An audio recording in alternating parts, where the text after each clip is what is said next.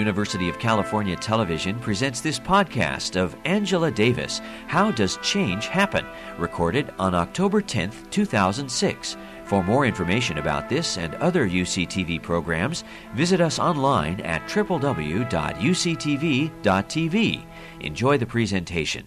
If I had time, I would talk at length about how my own world has vastly transformed since I was a child growing up in what was at that time the most segregated city in the South, Birmingham, Alabama. So maybe I'll give you an abbreviated version. Or perhaps I'll tell you that whenever I return home, I am struck by the fact that I still remain pretty much a stranger to the geography of the city. Because when I lived there, black people were confined by the prevalent apartheid system to just a very few neighborhoods. And as a matter of fact, I remember people always talking about over the mountain. Is there anybody from Birmingham in the house? Okay, so you know what I mean, right? But the only black people who ever went over the mountain were domestic workers. And so things have changed. When I go shopping, if I'm in Birmingham, I am always struck by the invasive memories of the double restrooms and the double water fountains with white and colored marking the ones that were deemed appropriate, racially appropriate. And so that segregation is no longer with us. I'm not saying that racism has been abolished. I'm saying that that legal form of segregation has been disestablished. And it wasn't disestablished because presidents or legislators or judges one day had epiphanies about the injustices and immoralities of racial segregation. It was disestablished because ordinary people became collectively aware of themselves as potential agents of social change, as holding within their collective hands the power to create a new world. And it was disestablished, segregation was disestablished because ordinary people learned how to adopt a critical stance in the way they perceived their relationship to reality. Social realities that might have appeared impenetrable, inalterable, unchangeable came to be viewed as malleable and transformable. And people learned how to imagine what it might mean to live in a world that was not so exclusively governed by the principle of white supremacy. And this collective consciousness emerged within the context of social struggles and was transmitted in many ways. If I were going to tell my own personal story, I would probably mention one of my very earliest memories, what my mother used to tell me when I would cry when I learned that I couldn't go here or there, that I couldn't go to the amusement park because black people were barred from the amusement park. It was whites only, or couldn't go through this door, or couldn't go into this library. It had to go into the black library. But I learned how not to cry when my mother explained to me, and perhaps I was about 3 years old then, I don't know, maybe 3 or 4. My mother explained racism and segregation to me. And what she said, and I'll never forget this, was that she said, "This is not the way things are supposed to be. This might be the way they are now, but they are not supposed to be this way." And she said, they will not always be this way. And I can remember as a child her telling me that one day I would probably look back and realize how enormously things had changed. Now, I relate this bit of personal history because it helps me to understand how important it is to transmit certain habits of perception, certain habits of imagination. Just as it was once possible and important for people to imagine a world without slavery, a world beyond slavery, just as it was important for me personally to learn how, as a child, to imagine a world without racial segregation, and then later to imagine a world in which women were not assumed to be inferior to men, it is now important to imagine a world without xenophobia and the fenced-in borders that are designed to make us think about the people of the South as the enemy. It is important now to imagine a world in which binary conceptions of gender no longer govern modes of segregation and association, and one in which violence is eradicated from state practices as well as from our intimate lives, regardless of how we position our sexuality. It's really important to work with your imagination, to use your imagination, to think beyond the moment. But it's not enough simply to imagine a different future. We can walk around with these ideal words in our heads while everything crumbles around us. And so I would say that critical habits involve collective intervention as well. If we take the critical impulse seriously, it involves a dual commitment. I would say, first of all, a commitment to use knowledge in a transformative way. And I assume that many of you here are students, am I right? Okay. Well, let's see, where are the students in the house? Okay. And where are the, well, I suppose I could talk about faculty and staff, but I'm going to also talk about community people. Okay, so where are you from? Sacramento. You know, I never knew that UC Davis was so diverse. And when I walked out and saw the audience, I thought, wow, UC Davis is ahead of all the other campuses in the UC system.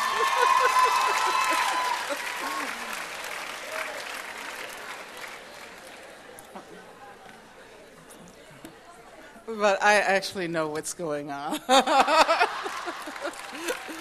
And I know that some of you are planning a major demonstration soon around the issue of the underrepresentation of students of color in the University of California. Okay. And of course, we assume that the knowledge that matters comes from places like this, where people who are here, both faculty and students, engage in the full-time pursuit of knowledge, right? We're supposed to be the intelligentsia, right? But I would like us to think about knowledge in a much broader way. This is one site for the production of knowledge, but knowledge gets produced in other sites as well. And especially for students who come from backgrounds where they know what poverty means, what racism means. It's extremely important not to discount the learning that happens in our communities, the learning that happens on the job, the learning that happens in the course of organizing trade unions. So when I say knowledge, I'm not talking about the specialized knowledge. I'm not only talking about that specialized knowledge. I'm talking about knowledge in a broader sense. And so, as I was saying, the critical impulse which I want to suggest we need to develop involves a commitment to use knowledge in a transformative way. To use knowledge as a way of helping us to remake the world so that it is better for all of its inhabitants. And I'm not only talking about human beings. This critical impulse means that we have to absolutely refuse to attribute any kind of permanency to that which is, simply because it is. There's another aspect of what we might call a critical posture towards the world. And in my opinion, this is where feminism comes in. And I'll talk about feminism a little later, but I want us to think about feminism much more broadly than we usually do. I want to think about feminism as encouraging us to adopt critical habits toward the tools we use. And I'm talking about, when I say tools, I'm talking about the conceptual tools.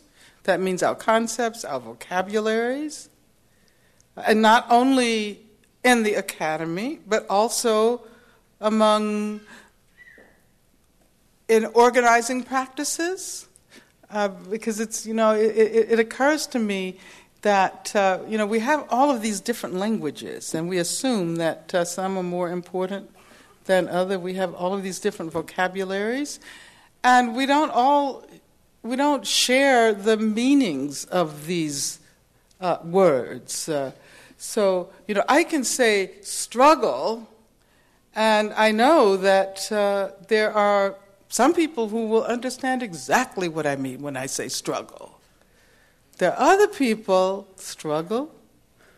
What is that? Now, before I move on to talk about some of the aspects of our contemporary world that desperately need changing, I want to make two important points. And one has to do with the tendency to erase the contributions of those who have perhaps done the most to bring about progressive change. And the second point has to do with the difference between the change we want, the change we struggle for on the one hand, and the change we actually achieve, the changing change that we actually achieve.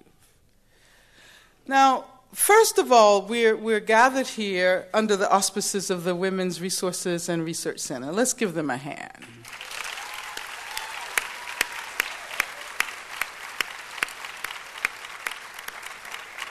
And because they have brought us together in this temporary community that we constitute, and there are quite a few people here, I'm totally impressed. I'm impressed with the Women's Resource Center. I'm impressed with UC Davis. I'm impressed with the Sacramento community. We should figure out later on, before we break up, how to use this. So I think what I'm going to do at the end is ask people who are organizationally affiliated and who are involved in some of the the campaigns for radical change, whether it be abolition of the prison system, whether it be against violence against women, to come up to the front. And, we'll be sort of like church, right? If you feel so inspired to offer, you don't have to offer any money, but you can offer your bodies and your minds and your time. So remind me, we have to do that before we break up this evening. So as I was saying, often those who contribute most powerfully to movements for radical social change are erased in the histories that are transmitted from generation to generation. And I like to use the civil rights movement as an example, because it's historical for me. Even I was quite young, and so I have an experience of it, but I have to think about it as history as well. And also because everybody in this country knows who Reverend Martin Luther King is, right? Everybody knows. Can you think of any person in the United States of America who has not heard the name Martin Luther King? I mean, even in places like Arizona, where they really resisted the birthday, the observance of the birthday. And I think this is great. This is a change that happened, but it may not have been entirely the change that we wanted, because we aren't really informed about the conditions under which that particular leadership developed. And we assume that because there was someone called Dr. Martin Luther King Jr., he appeared on the scene in Montgomery, he was the Messiah, and this whole movement developed. I mean, that's what I call the Messiah complex in terms of our notions of leadership, right? And it seems to me that the greatness of Dr. King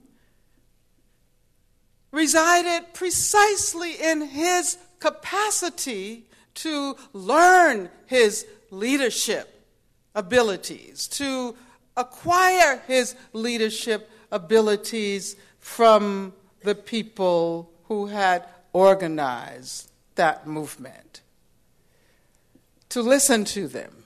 And as a matter of fact, most people don't even know that it was a group of black women who organized the Montgomery bus boycott. Most people haven't heard of the name Joanne Robinson, even though she wrote a book called The Montgomery Bus Boycott and the Women Who Started It, because that messes with the paradigm, right? You're supposed to think that it's these great, heroic male leaders who are the motors of history. And how could you possibly measure up to someone like that? And what you don't realize is that the real work happened long before Dr. King ever thought of associating himself with those struggles. As a matter of fact, do you know why he ended up being the spokesperson? Because all the black ministers in Montgomery had been involved in, all of these confusing debates, and there were contradictions, and you couldn't ask this one because you know how ministers. Some of you know how ministers are, right? Those of you from Sacramento. And so the idea was to choose this young man who had just arrived in town and who hadn't had an opportunity to get embroiled in all of the debates and who really didn't know very much anyway, which isn't to say young people don't know very much. They do. They know a great deal. But he was considered to be the easiest choice. And so basically the women selected Dr. King as the spokesperson for the work that they were doing. Now this isn't the history that we learn, is it? I mean, we don't know about Joanne Robinson, who taught at Alabama State University and was the chair of the Alabama Women's Political Association, how she and the members of our organization were trying to start a boycott. They had planned that, and they had tried on several occasions. And then finally, when Rosa Parks got arrested, and Rosa Parks was an organizer. She wasn't a tired woman, you know? She wasn't the individual you always see portrayed, especially in the visual portrayals of her, as sort of the one black woman who manages to make it to the ranks of the heroic historical figures alone. She was an organizer. She was a trained organizer. And when she was arrested, Joanne Robinson got a couple of her students. They stayed up all night long. What was it called? Mimeographing. It was before Xerox, right? And you had to like this. I think this may have even before the electrical mimeograph. So you had to cut a stencil, and some of you who are like my age know what I'm talking about. So it was hard work. They stayed up all night long making those leaflets. And that's how the bus boycott got started. And I say this because that was really unglamorous work. It's work that we would not necessarily think about as being that significant. But that was what helped to create that movement. If they hadn't stayed up all night, if they hadn't worked that mimeograph machine, if they hadn't gotten people to go out and to distribute all of those leaflets like at 6 o'clock in the morning when people, particularly when people who were domestic servants were getting on the bus, it never would have happened. I mean, I'm not saying that the struggle for civil rights wouldn't have happened, but it wouldn't have happened in the way that it did. And it's a very different story. It's a story about people just like you. It is not a story about heroic individualism. And it's a story about the erasure of women's contributions. And so I could talk about other movements as well. I could talk about the Chicano movement, Latino movements, American Indian movement, the Asian American movements, and I could talk about the contributions that women made to those movements during my time in the late 60s and the 70s that will be lost if we don't figure out how to rectify the tendency to tell history in this way that privileges heroic individualism. And keep in mind, I'm going to be using individualism for the rest of my talk because it's dangerous. It's really, really dangerous. And we have somebody in Washington who assumes that that is the meaning of freedom.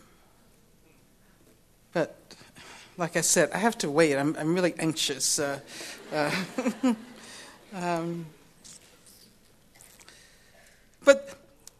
okay, the second point I wanted to make is that the victories we do win are not always the victories we fought for. But we should celebrate them nonetheless. This is the year in which the Black Panther Party celebrates its 40th anniversary.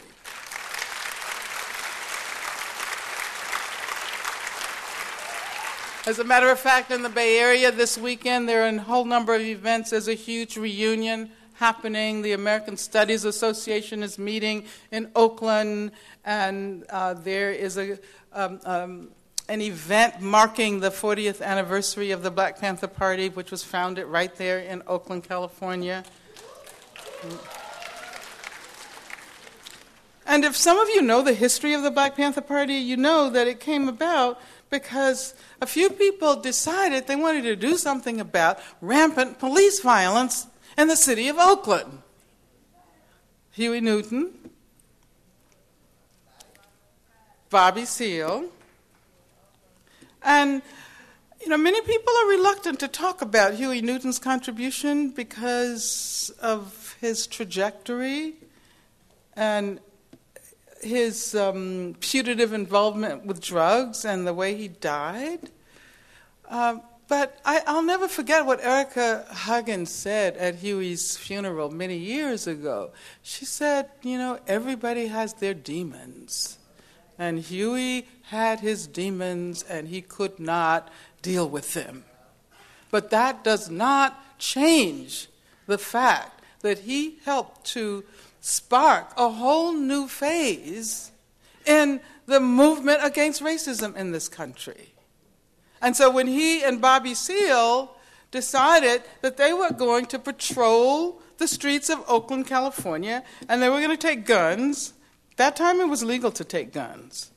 I mean, you could carry guns as long as you didn't conceal them.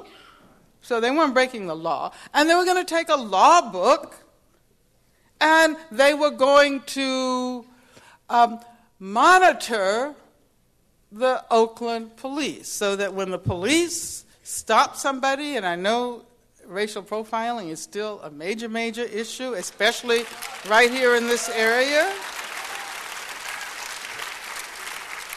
But when they saw the police stopping people, they would simply go and stand by and say, "We want to inform you of your rights." And so they would have a law book in one hand, right? And then they would have their gun in the other hand. And, I don't want to romanticize guns. I really don't. I don't want to romanticize violence or representations of violence. But what I can say is that was an amazing feat of the imagination. That was an amazing feat of the imagination. Because it demonstrated that the kinds of strategies we had accepted as transformative, the civil rights strategies, worked only up to a certain point. And we didn't have to stop there. We could go further. I mean, this was their way, and I have to stop talking about this in a minute because I'm running out of time. But this was also a way of manifesting solidarity with people who were struggling in Asia, in Vietnam, for example, with people who were struggling for their liberation in Africa, with the people of South Africa, for example. I mean, this is how I interpret the symbolic meaning of the weapons. But then I would also have to talk about the, masculinist, militarist, and all of that's there too. There were real problems with the way the Black Panther Party unfolded, but that's okay, because that was that period. And besides, we did not have the vocabulary, we didn't have the concepts which allowed us to think about the masculinism that was so much at the heart of that work, and in many of the liberation movements as well. But at the same time, this move by Huey and Bobby and others had a powerful impact on people all over the country and all over the world. I mean, I was studying in Frankfurt, Germany, and when I learned about what had happened in Oakland, California, I said, it's time to go home. And I'm sure many people responded in exactly the way I did. And then you had organizations developing in places like Brazil, Black Panther Party of Brazil, Israel, a Black Panther Party in Israel, and many other countries all over the world. So this was quite amazing. So they didn't stop police violence. They didn't stop racial profiling.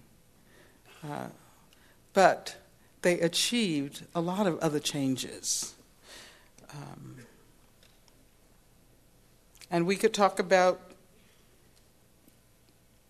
the women's movement and how the women's movement formulating the overarching goal of eliminating sexism, male supremacy from our attitudes, from our institutions. And we know that racism and male dominance and homophobia are still very much of our surroundings. But the contributions of the women's movement, and when I say women's movement, I'm talking about a lot of different women's movements. I'm talking about the welfare rights movement. I'm talking about the welfare rights movement that was comprised of poor women, in large part Black women, Latina women, poor white women, and who raised radical demands back then. Who called for an end to the welfare system long before President Clinton thought about getting rid of the welfare system. Clinton bears his blame as well. So, right.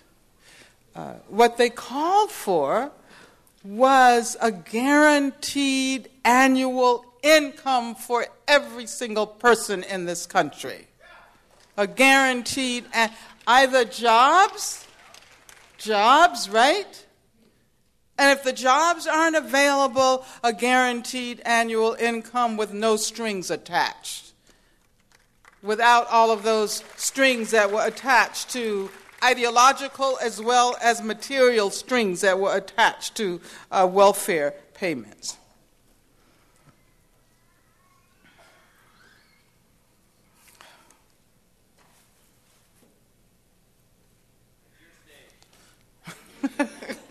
No, I would really like to have some conversation with you, so I think I better really move on. I'm just looking at my notes, and I wanted to say something about, in talking about historical change, I wanted to say something about the thwarted efforts of socialism in Eastern Europe.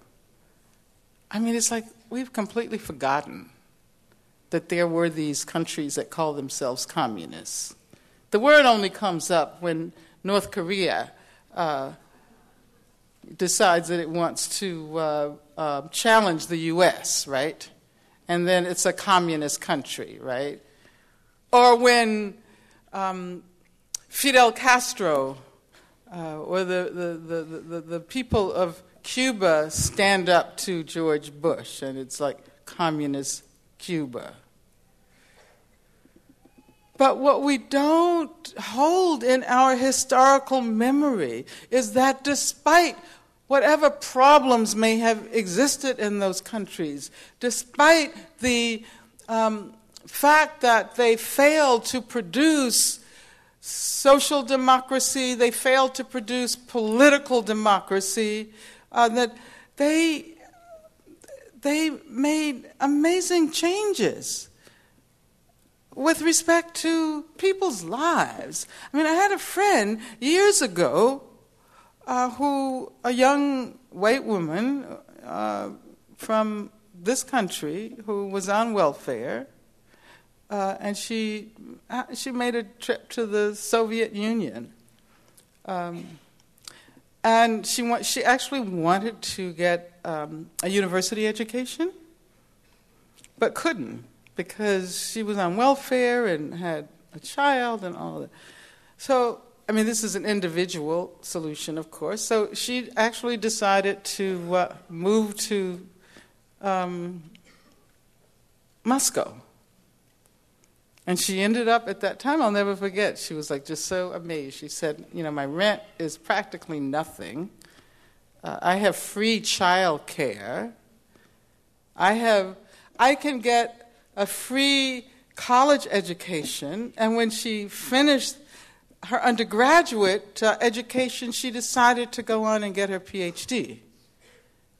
And then she's still there. She stayed. But, free health care. The health care system is in such a crisis in this country. And free education. And the idea that people had was that not only should education be free, but students should actually be supported, financially supported, while they're acquiring the knowledge which they will later give back to society. So why can't we retain that in our historical memory? Victories are never permanently engraved in the social landscape. What they may mean at one point in history may be entirely different, even contrary to what they might mean at another point in history. And of course, here in California, we know that the whole notion of civil rights, especially for people of color and women, has been redefined in a way that contradicts its original intent. And I know some of you are interested in the underrepresentation of students of color. I think it's important to remember that affirmative action was assumed to be a collective strategy. It was designed to change the structures of communities that were subject to discrimination. It was not designed to be an individual solution. And so what we have now is this very individualized, I'm talking about individualism again, take note of that, this very individualized interpretation that pits individual white men who are members of a class that has been a bearer of historical privilege against groups and classes that have suffered historical discrimination. And we don't see that contradiction. But what I should say is that this does not mean that the struggle for affirmative action was a mistake, since it is now so often redefined as reverse discrimination. It means that social meanings are socially constructed and that we cannot leave it up to the state to create those meanings. And I mean the state in the broadest possible sense, right? I mean, I'm not only talking about government, but I am talking about government in Washington. And, I can't get started talking about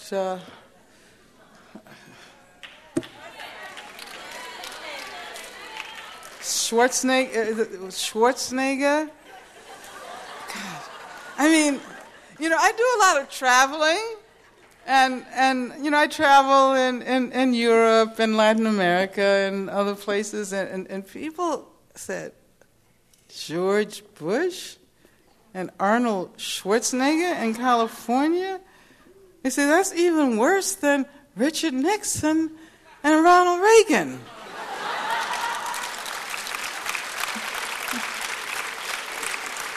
Because, of course, Barbara mentioned that I was on the, I don't talk about the fact that I was on the FBI's 10 Most Wanted list that often. But Richard Nixon was president and Ronald Reagan was governor of California at that time, yeah. And Richard Nixon, publicly said on several occasions that I was a terrorist. So you can imagine how I think about this label, terrorist, today, right? But let me get back to my notes. So what I was saying is that social meanings are socially constructed, and we cannot leave it up to the state to produce those meanings.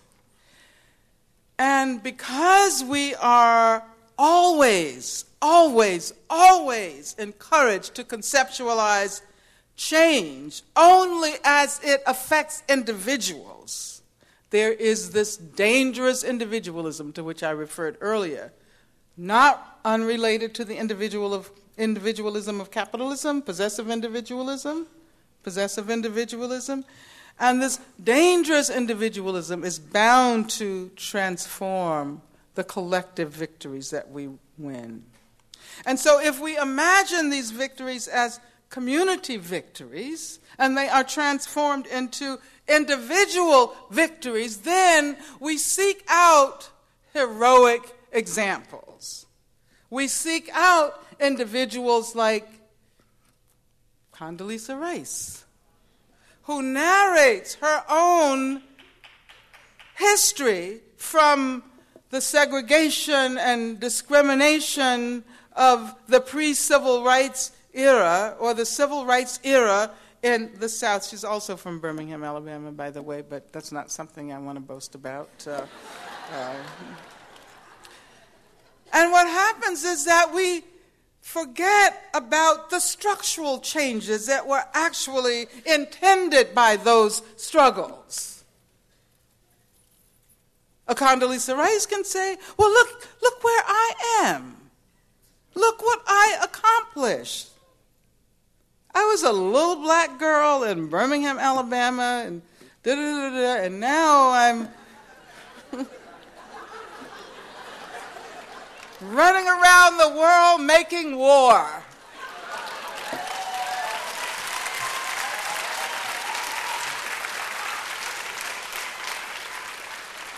But, I'm often asked by young people, don't you feel that what you and your comrades did in the 60s and 70s has sort of come to naught? Was it in vain? And I say no, absolutely not. Absolutely not. Even if the structural change that we wanted did not occur, even if relief was not brought to subjugated communities in the way we wanted, what we did manage to do was to change the terrain of struggle. We reconfigured the landscape on which we now try to increase the measure of freedom all communities enjoy. And I am therefore quite concerned about questions of vocabulary. I was talking about the need to think about the conceptual tools that we use. And earlier I talked about the need to adopt critical habits that require a kind of constant criticism, not only of those things that we want to change, but of the way we want to change them and of the tools we use to conceptualize that change. So I want to just choose one example, contemporary example, and it's that word diversity. It upsets me. It really upsets me. Not that I don't believe that we should have diversity, but the word diversity has colonized so much of what we were once able to talk with much greater specificity. All we have to do now is evoke diversity. And what does diversity mean? It means, I guess this would be a diverse audience, because there are different kinds of people, at least, well, I don't know whether they're really different kinds of people. There's a kind of visual effect, you know? And diversity is precisely about that visual effect. It does not necessarily tell us. And I'm not an opponent of diversity. I'm an advocate of strong conceptions of diversity. And the way I summarize it is that you can have difference that truly makes a difference, and that's the kind of diversity I want, difference that is going to make a difference. But you can also have difference that doesn't make a difference. Difference that allows this machine to keep functioning in the same old way. And as a matter of fact, sometimes even more efficiently and effectively. I mean, George Bush is so proud of the fact that his Secretary of State is a black woman. And I would tell some stories about that, but...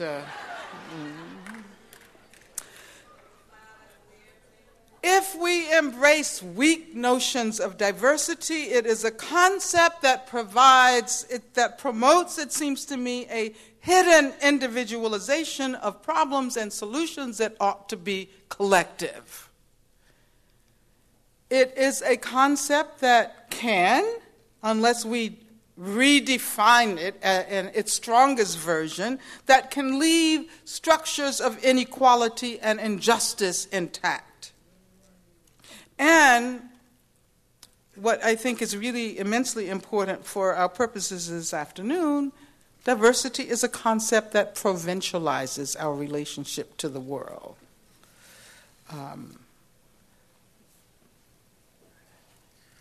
And we live during an era that is called globalization or something like that. Right? There's supposed to be this instantaneous global transmission of knowledge. The products we purchase for our daily use are produced and distributed by and large on the global market. We wear the sweat of global workers, especially young girls and women. We wear their sweat on our bodies. We consume a disproportionate amount of the world's energy.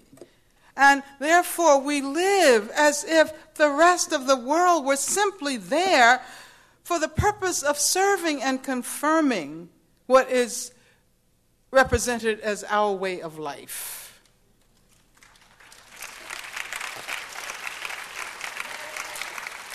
And I said before that I was trying to avoid mention of George Bush. The man who throughout the world stands for the worst, most xenophobic, most bellicose, most racist, most exploitive elements of this country. And I'm personally embarrassed by having to be represented on a global arena by a figure such as George Bush. But embarrassment is perhaps too weak of a term, right? Yeah. Maybe I should talk about my absolute revulsion that wars are being conducted in our names and that torture is being justified in our name and that democracy has become a watchword for the most abominable violations of human rights. And, as someone who's been around for a long time, and you're going to be really surprised at how quickly you begin to get old. So prepare yourself for it. I mean, you can't imagine it now, but then those of us who are old can't really imagine being old either, so I always put it that way, because we always think of ourselves, as... and I mean, I think that's important. We should. So I was going to say, never in my 62 years...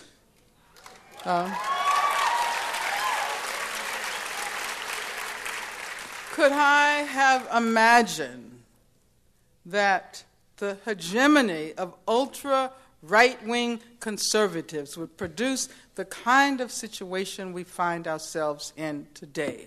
Not only war and torture, but a political discourse that aspires to persuade us that democracy can become this watchword for terror, for torture, and for the wholesale denial of individual and collective rights. One might go so far as to say that the strategies of the Bush administration involve invoking the fight to save democracy as a justification for the rapid erosion of democratic rights. And so there is torture that is not recognized as torture. There's secret prisons that are not revealed, and when they are revealed, they're justified. There's extraordinary rendition that amounts to routine torture. There's this prospect of fencing off the Mexican border to prevent people from entering this country whose lives have been destroyed by the impact of global capitalism.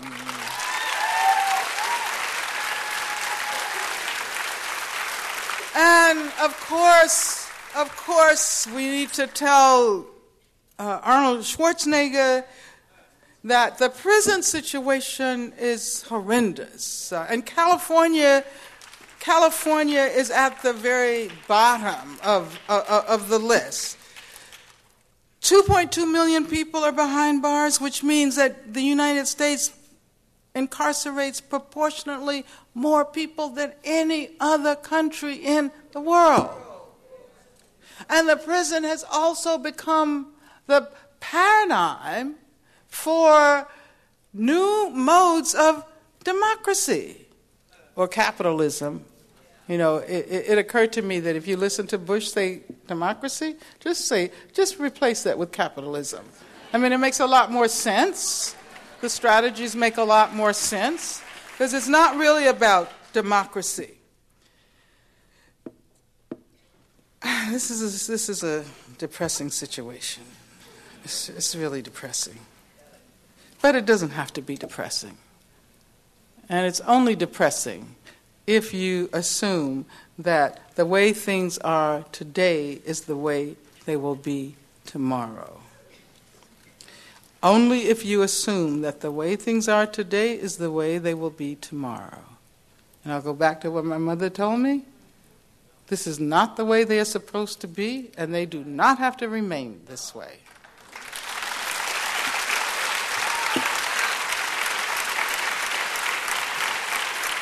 And I see that that Barbara has handed me the first questions. And I have 4 more pages of notes, which are probably... Let me see if there's anything really important here. Oh, yeah, everything is really important. Just the summary. I'll read some of my bullet points. Feminism need not be only about women, nor about gender. We can think about feminism as a methodology that can better enable us to conceptualize and fight for progressive change. And that is because the kind of feminism that I'm talking about calls upon us to seek out connections, to make connections that ought to be obvious, but aren't because of the ways in which our perceptions of the world are so deeply ideologically influenced. So I wanted to ask, what is the relationship between the movement against sexual violence, which we usually think about as individualized, sexual violence against women even. So what is the connection between state violence, state sexual violence against women? Think about that. We assume that it's only the individual that can be the perpetrator of such violence, and we excuse the state, even though we see what happens in Abu Ghraib, even though we see what happens in Guantanamo, even though we see how sexual coercion, which has been a part of the daily routines of women in prison for decades and decades. And I'm talking, I always like to point out that we take the strip search and the cavity search for granted as something that women deserve just because they happen to be in a place that's called a prison, that they get to be sexually assaulted. And I can point out that I experienced that myself when I was in jail. And it does not feel any different from sexual assault by an individual. So we need to make those connections. And we need to incorporate this into our Take Back the Night marches, for example, those connections between state violence and what we might call privatized individual violence. And then I'll just tell you what I was going to talk about Mumia Abu-Jamal, so maybe someone can ask me a question. I was going to talk about a number of cases, taking the opportunity, since I do have, somebody told me it was, what did you say? It's my stage, so I was going to take the opportunity, since it's temporarily my stage, to talk about some of the work that I'm so passionately involved in and committed to. I was going to mention the case of Mumia Abu-Jamal. I was going to mention the case of Leonard Peltier. I was going to mention the case of the Cuban Five in Florida. And then I was going to mention the campaign that we called Hands Off Assata Shakur, who is living in exile in Cuba after having escaped from prison in the 70s. Not very many people escaped from prison. Assata should be applauded. She got away. And she's written a wonderful autobiography, which if you haven't read, you should. It's called simply Assata. But she's celebrating her 60th birthday in July of next year. So I'm just going to ask you to look out. There'll be events all over California, hopefully here in the Davis, Sacramento area, because this is a struggle against Homeland Security. Homeland Security has put $1 million bounty on her head, which basically invites anybody to go to Cuba, kidnap her, and bring her back to the U.S. And we can bring her back, but first we have to free her. And so I want to close by saying that with a very, very simple message, a very simple plea. Please get involved. Please try to make a difference. Please try to turn this country around. Thank you. You've been listening to a podcast from University of California Television. For more information about this and other UCTV programs, visit us online at www.uctv.tv.